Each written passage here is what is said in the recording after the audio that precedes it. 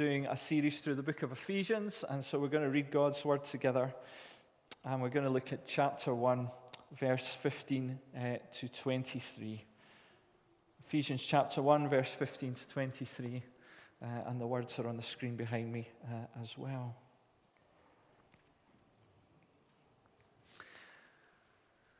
God's word says this to us this morning. For this reason, ever since I heard about your faith in the Lord Jesus and your love for all the saints, I have not stopped giving thanks for you, remembering you in my prayers.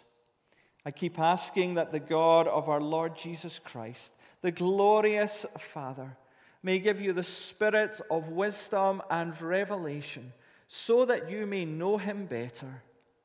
And I pray also that the eyes of your heart may be enlightened, in order that you may know the hope to which he has called you, the riches of his glorious inheritance in the saints, and his incomparably great power for us who believe.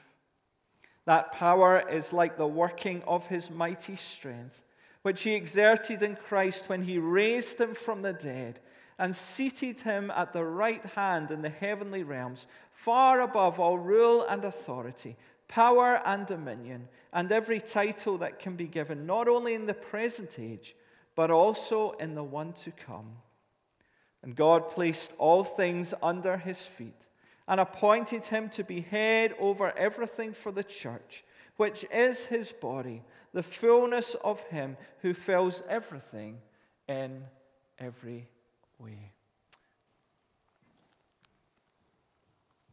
Well, over the last few weeks, we've been deeply encouraged as we've been looking through this letter from Paul to the Ephesians. And we've been thinking about the spiritual blessings that are ours in Christ.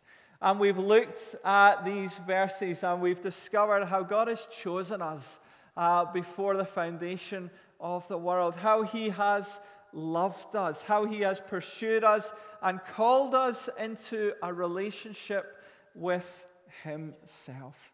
And not only has he called us into this relationship with himself, he's made it possible for us to come to him. Even though he is holy and we are sinful, he has paved the way for us to come to him through the redeeming work of Christ on the cross. And we've looked at that spiritual blessing of redemption, of forgiveness of sins that we're going to be celebrating when we take communion this morning. We've seen how we have been reconciled to God, how we have been adopted into his family. And last week we just thought about this great inheritance that we have in Christ Jesus. That Christ has been given all things by the Father. The Father gives generously to his one and only Son, and yet as we are adopted into the family of God, so we become sons and we become daughters of God as well. And that great inheritance that is given to Christ is also shared with us, and our hearts marveled at that. And we discovered that all of this is only possible in and through Christ. And we noted the repetition of that phrase, in Christ, in Christ, in Christ. And here in Ephesians, this first 14 verses of chapter 1 is just this one sentence in Greek. And it's almost as if Paul's heart is overflowing to God, pouring out praise and worship to God for what he has done for us. And Paul wants to call us to comprehend all that we have in Christ. And so he tells us all that God has done for us in these first 14 verses. And then as we move into the second section of chapter 1, verse 15 to 23 this morning, here comes Paul, and he begins praying for the Ephesian church, and he's praying for us. And he's praying that what he has taught us about, what he has tried to help us to comprehend and to understand, that would become a living reality for us. that it would be something that we would experience in our day-to-day lives as Christians.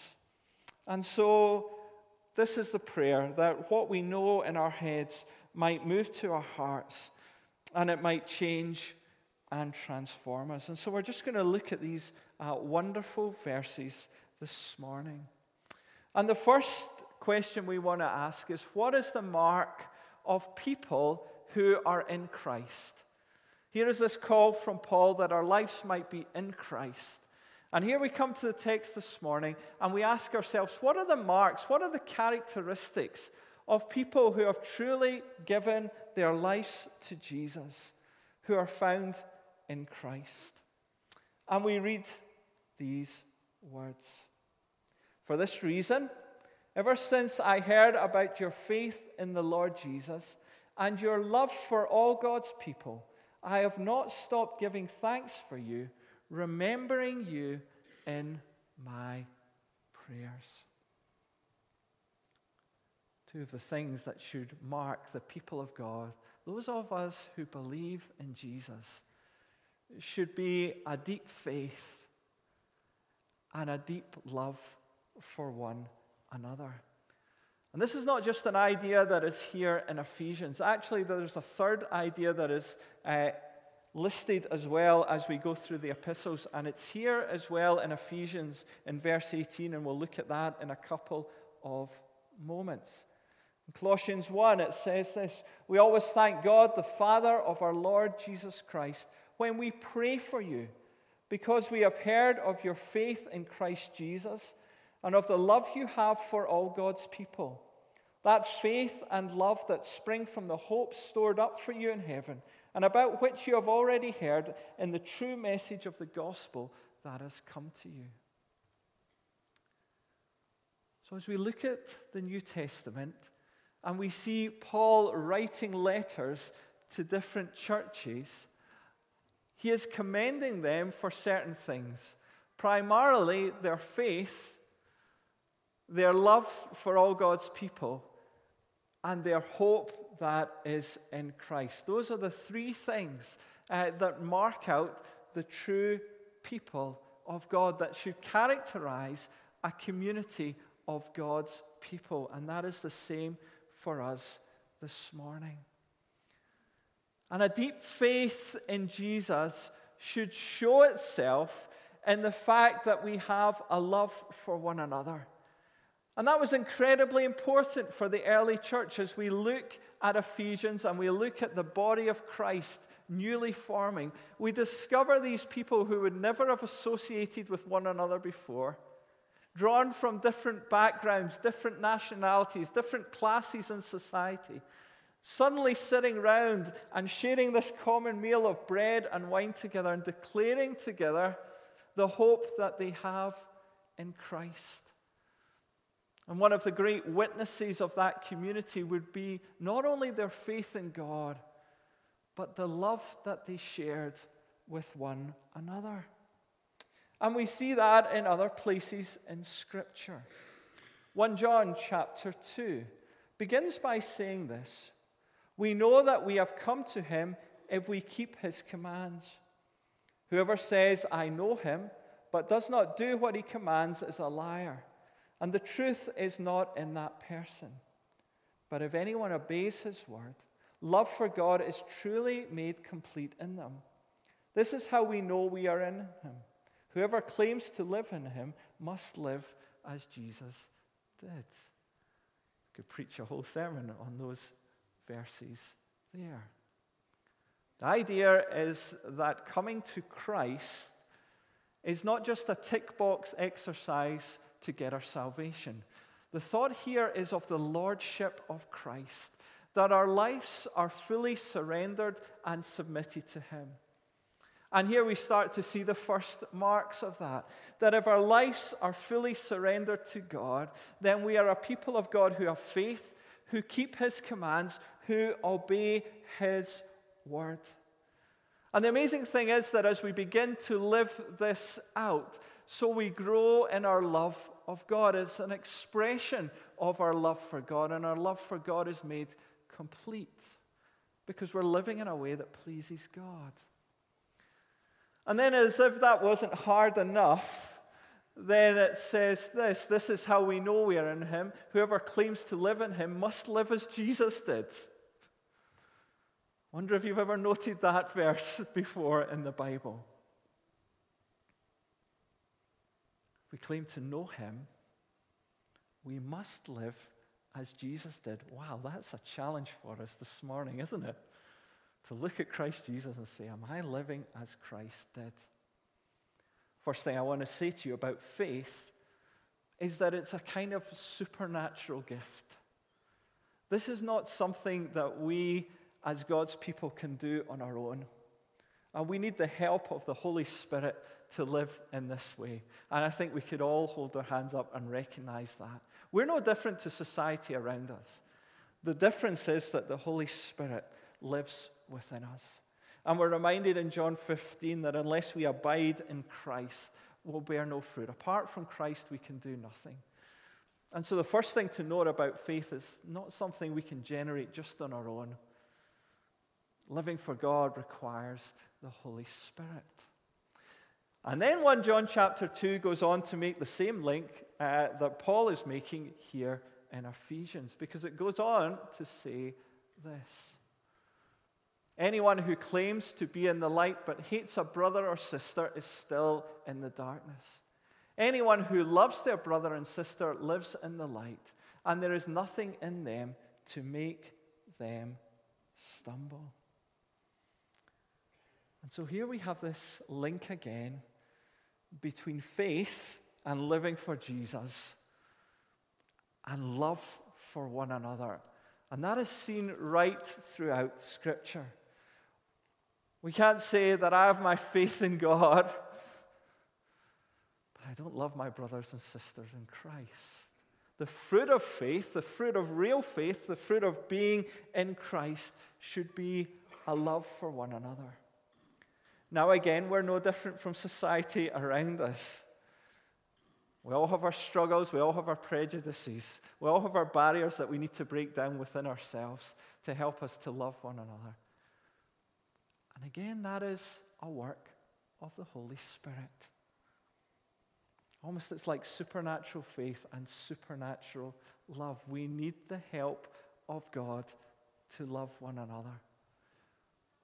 But actually that help is available to us if we are in Christ. And our model for love is seen in Christ Jesus himself. You know, while we were still God's enemies, Christ loved us and he went to the cross for us. And Scripture gives us this kind of radical call, not just to love our neighbor, not just to love those that we get on with, but to love one another in the church and even love our enemies. And that is something that we cannot do without the power of Christ. And so it says, for this reason, ever since I've heard about your faith in the Lord Jesus, there's that idea again of the lordship of Christ and your love for all God's people, not most of them, all of them, this love that is abounding within the church. Here is Paul, and he has not stopped giving thanks for this community of God. And here is someone who also practices what he preaches. He has a heart for these people, and he is a great man of prayer. And so there's this commendation for this church at Ephesus. That's really interesting because we can link it in with the series that we've been doing in Revelation. And actually, if we think back pre-Christmas in the Sunday evening services, we were looking at the 7 letters to the 7 churches at the beginning of Revelation. And we find a letter to this same church in Ephesus. And it says this, I know your deeds, your hard work, and your perseverance. I know that you cannot tolerate wicked people, that you have tested those who claim to be apostles but are not, and have found them false. You have persevered and endured hardships for my name, and have not grown weary. Yet I hold this against you. You have forsaken the love you had at first. Same church, church that's been commended for faith and love. Now we get to Revelation and we're reading these words. And here is this group of people, and they're still holding on to truth. They still have faith. And yet they've forsaken some of that love. And the point this morning, very simply, to begin with, is this: that faith and love are not something that is static. Okay? Your faith and your love are either growing or they're diminishing. It never stands still. You're either growing in Christ, you're either growing in faith and love, or you're diminishing in that faith and in that love. You're either abiding more strongly and firmly in Christ, or you're loosening those ties. And that's a challenge for us all this morning. Where are we in that? Because the corporate love and the corporate faith that we demonstrate is only as strong as we all are individually.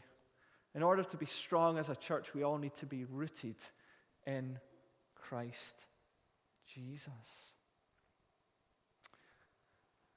Then we go on and we read these words. I keep asking that the God of our Lord Jesus Christ, the glorious Father, may give you the spirit of wisdom and revelation so that you may know him better. And I pray that the eyes of your heart may be enlightened in order that you may know the hope to which he has called you, the riches of his glorious inheritance in his holy people. Wonderful thing about this section, for those of you who like maths and like things kind of formulaic, there's kind of two sets of three things that Paul is saying here. And the first set of three things that he's asking for is revelation, wisdom, and that the eyes of our hearts might be enlightened. So he's praying for them that they might truly understand and comprehend who they are in Christ and what Christ has done for them. That it wouldn't just be head knowledge, but something that would become deep within them. And so the first thing that he prays for is this revelation. We all know what it means to have something revealed to us. We hear some new information, we say that's a revelation. It's as if our eyes that were closed to something before have suddenly been opened. That is the idea here. And why is Paul praying for revelation? Well, he's praying for revelation because in and of ourselves, we can never know God. We cannot know God unless God reveals himself to us. We see that in the Old Testament, in many ways, God was veiled from the people. And we read through the Old Testament and we read the prayers of people that they would be able to see God, that they would be able to see the glory of God. That was the prayer. It was almost as if God was kind of hidden from them. Yes, they had the law, they had the prophets, but in many ways, their sight of God was veiled. And then we step into the New Testament and we read these words in Hebrews chapter 1. In the past, God spoke to our ancestors through the prophets at many times and in various ways. But in these last days, he has spoken to us by his Son, whom he appointed heir of all things, and through whom also he made the universe. And the Son is the radiance of God's glory and the exact representation of his being, sustaining all things by his powerful word. So here are the people in the Old Testament. They're struggling to see God, to comprehend who he is. Step into the New Testament when we have the coming of Jesus, and we're told that Jesus is the radiance of God's glory and the exact representation of his being. Look at Jesus and you can understand who God is. And yet there's still a problem. Because Jesus comes and many miss his identity. Many fail to see who he is. And that is why when speaking to Paul and calling him, it says this in Acts 26 as Paul is telling his testimony. God meets him and says, I will rescue you from your own people and from the Gentiles, and I am sending you to them to open their eyes so that they may turn from darkness to light and from the power of Satan to God, and that they may receive forgiveness of sins and an inheritance among those sanctified by faith in me. We have Jesus. Through looking at Jesus, we can understand who God is. We can see him more clearly.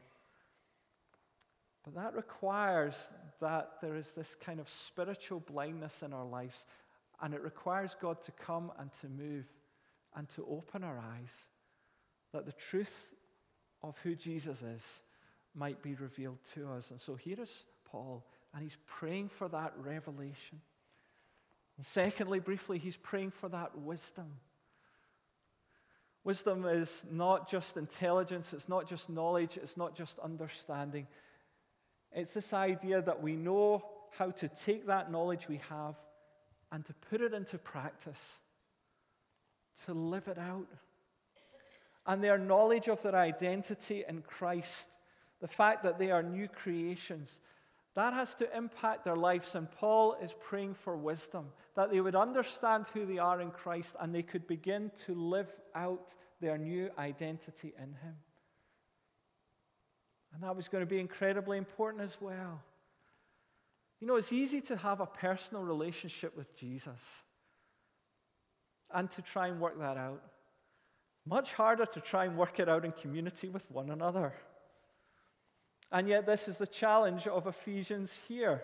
We're going to go on and we're going to look from chapter 4 to 6 about being the body of Christ and what that means once we've understood that Christ is the head over it.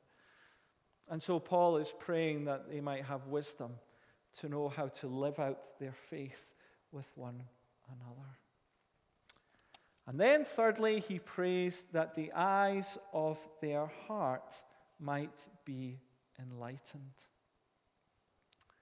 When we see this word heart here, it's not just talking about our emotions. Actually, the word in Greek is talking about our whole being, our soul, our thought, our will, and our heart. It's something deep within us.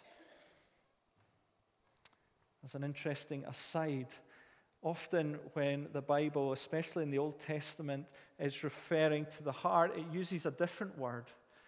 It uses the word bowels. You read through Song of Songs, I think it's chapter 5, and here is this woman and she's waiting for her beloved to come. And he comes to the door and he's trying to get in and she says, "My bowels were moved." Maybe that's something you can say during the week to your husband or wife or as a chat-up line. "You moved my bowels." Think about heart. Often that word is used in the Old Testament. But heart here, we need to think of it as a broader thought than normally we do. It is the whole of our soul, our thought, our will, our being. And Paul's prayer is that they might discern who Christ is and who they are in Christ. That they would have this spiritual sight, that their eyes would be opened in such a way that that knowledge, it would come and it would change and it would transform them. And that is our prayer. Not just to be Christians in label, but that actually Christ and our identity in Christ would change everything. And Paul prays this in order that we might know him better, that we might know God better. And we know about knowing people and knowing people. I know the man who works in the Spar at the end of the road. He recognizes me, I recognize him, we say hello to one another. But I don't know him. I don't know what he likes and dislikes. Don't know his preferences in life. I don't know the burdens that he carries. I don't know the experiences in his life, positive and negative, that have shaped him. And we think that we can know people, but there is a deeper knowledge and an intimacy, and that is what Paul is talking about here. Here is Paul, this apostle who has encountered Jesus, and in Philippians he prays, "I want to know Christ." And we know that God knows us intimately. He knows every hair on our head. That's easier for some people than others for him. But he knows us intimately, and his desire is that we might know him intimately. And Paul is praying that we might take that truth of who we know we are in Christ and what Christ has done for us, and that might help us to grow in our relationship with him. And there's three things, again, a set of three things that specifically he asks for. And the first is this, that you might know the hope to which he has called you to. A wonderful phrase, and a reminder that the church is to live in light of eternity, that we are always to keep our eyes on what is to come. That was important for this new community of God's people who felt outnumbered, who felt like the odds were against them, who were being persecuted. And it's like, keep your eyes on me. It's going to be worth it. Keep persevering for me. There's something greater in store. I'm reminded of 2 Corinthians 4:17, for our light and momentary troubles are achieving for us an eternal glory that far outweighs them all. And in Romans 8 it says this, I consider that our present sufferings are not worth comparing with the glory that will be revealed in us. Just this wonderful truth that God has not left us as orphans, that he's gone to prepare a place for us, and he is coming back. No eye has seen, no ear has heard, no mind has comprehended what God has in store for those of us who are in Christ and who love him. And so we're to keep that eternal perspective as God's people. And here is Paul praying that God's people might do that. And secondly, he's praying that they may know the riches of his glorious inheritance in his holy people. And we thought about this idea of inheritance last week and all the blessings that lie in store for us as God's people. That should cause us to rejoice. In Christ we have all things. He has kept nothing back from us. We have a glorious inheritance. Sometimes in this life we get a bit restless. We're always looking for more. Even as Christians, let's hold our hands up. Sometimes we're a bit restless. But a time will come when we will truly and fully rest in God. And we will share all things, and we will share in the blessings of the kingdom. And most of all, we will share in the blessings of knowing Christ fully. And that is something that we are to hold on to. And the third thing that Paul prays is that we might know his incomparably great power for us who believe. And this is wonderful. You see his train of thought here. He says, you're waiting for something greater to come. Fix your eyes on that. Be encouraged to keep going. It's going to be worth it. But while you wait, know that you're not alone. And know that I have given you my power to help you to live out the Christian life as you wait. And so we read these words. I pray that you would know what? His incomparably great power for us who believe. That power is the same as the mighty strength he exerted when he raised Christ from the dead and seated him at the right hand in the heavenly realms, far above all rule and authority, power and dominion, and every name that is invoked, not only in the present age, but also in the one to come. And God placed all things under his feet and appointed him to be head over everything for the church, which is his body, the fullness of him who fills everything in every way. As we draw things to a close and think about this power, again, there are three things that we note that God's power has established in these verses. And the first thing that God's power has done is that it has raised Christ from the dead. And to that we say hallelujah as we think about taking communion. There is power in Jesus. God has all power. As Jesus died on the cross, there was no power nor authority that could hold him. Sin had no hold on him. Death had no hold on him. And God's power comes and it raises Jesus from the dead. And not only does it raise him from his dead, but that power establishes him. Note the second point, at the right hand of God, over every power and authority. All power belongs to him. He is above all.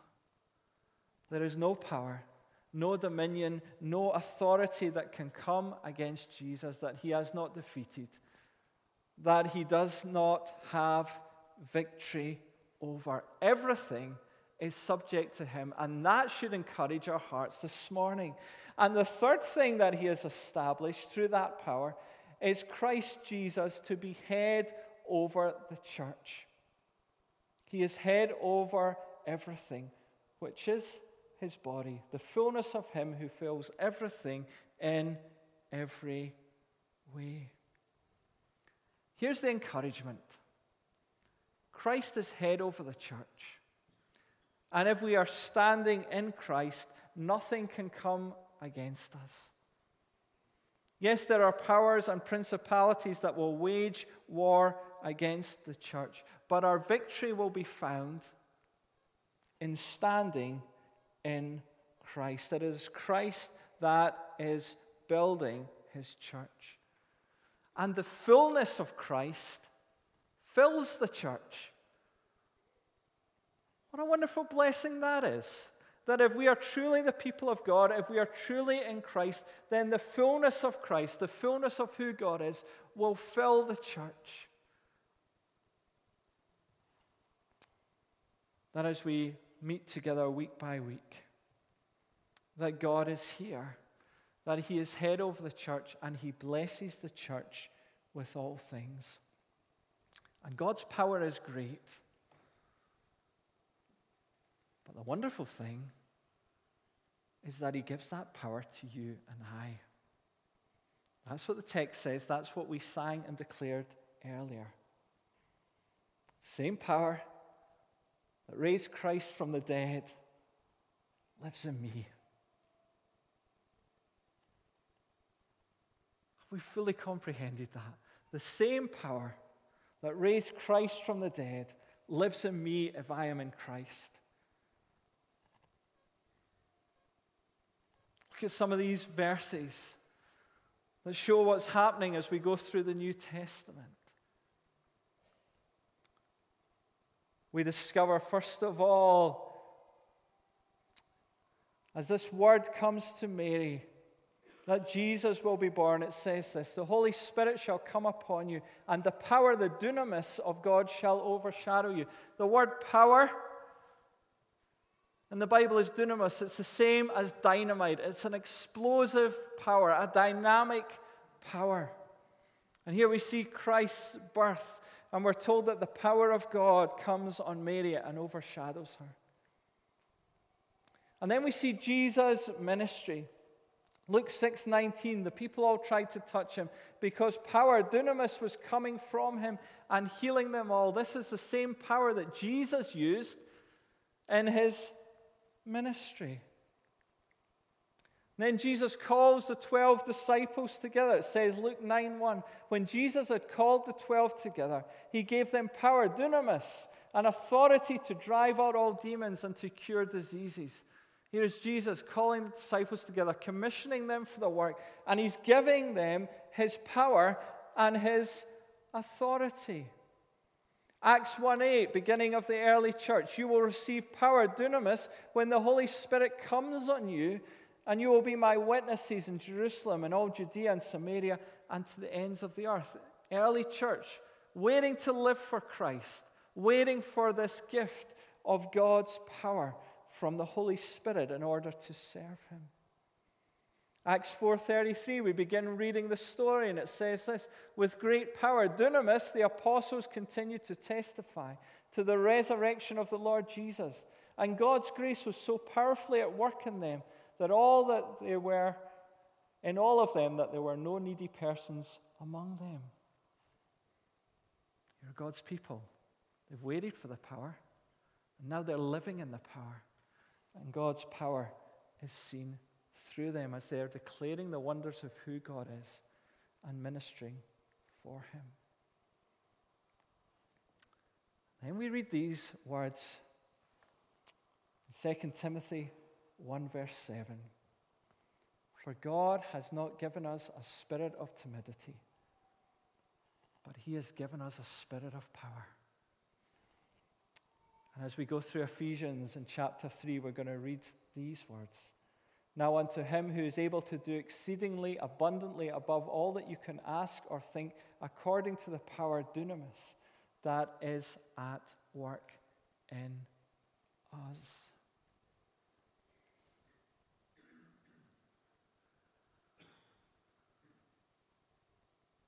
Same power that raised Jesus from the dead, seated him at the right hand of God, is available to us. Christ is head of the church, and his heart's desire is that the church might succeed in the great commission that he has called us to, that the church might live for the glory of God. And he's given us a gift in order to do that. And that is power. That is power. And so often as a church, we live with a spirit of timidity. But God reminds us that's not his will for us as a people of God. Rather, he has given us a spirit of power, and he desires that we live in that. And what is the gateway to knowing God's power? This is the wonderful thing about God's word. What is the gateway to knowing God's power? It's weakness. What a tremendous thing that is. The gateway to knowing God's power is weakness. It's coming and emptying ourselves of all power. Because that's what stops God's power from working, when we think we can do it in our own strength. But actually, when we come and surrender all and say, in and of myself I am weak. What does God's word say? When we are weak, then we are strong. If we want to be a strong church, we need to be a weak church. I.e., we need to throw ourselves onto Christ. And when we do that, and when we surrender all, then we'll know in Christ a new power at work within us. Let's pray together. Let's pray.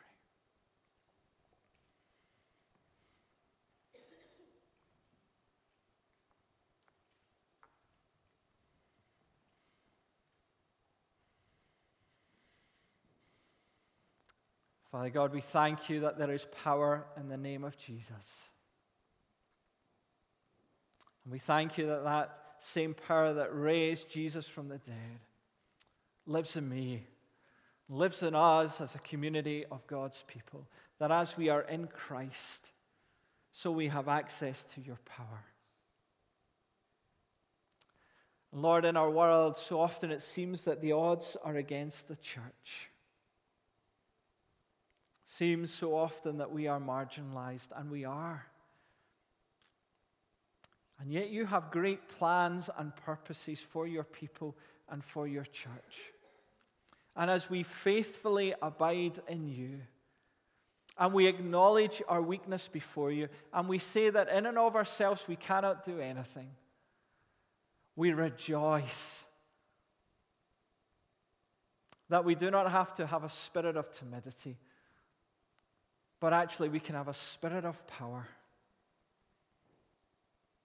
That your power can be seen in and through us in a way that draws attention not to us, but brings all glory and honor to God.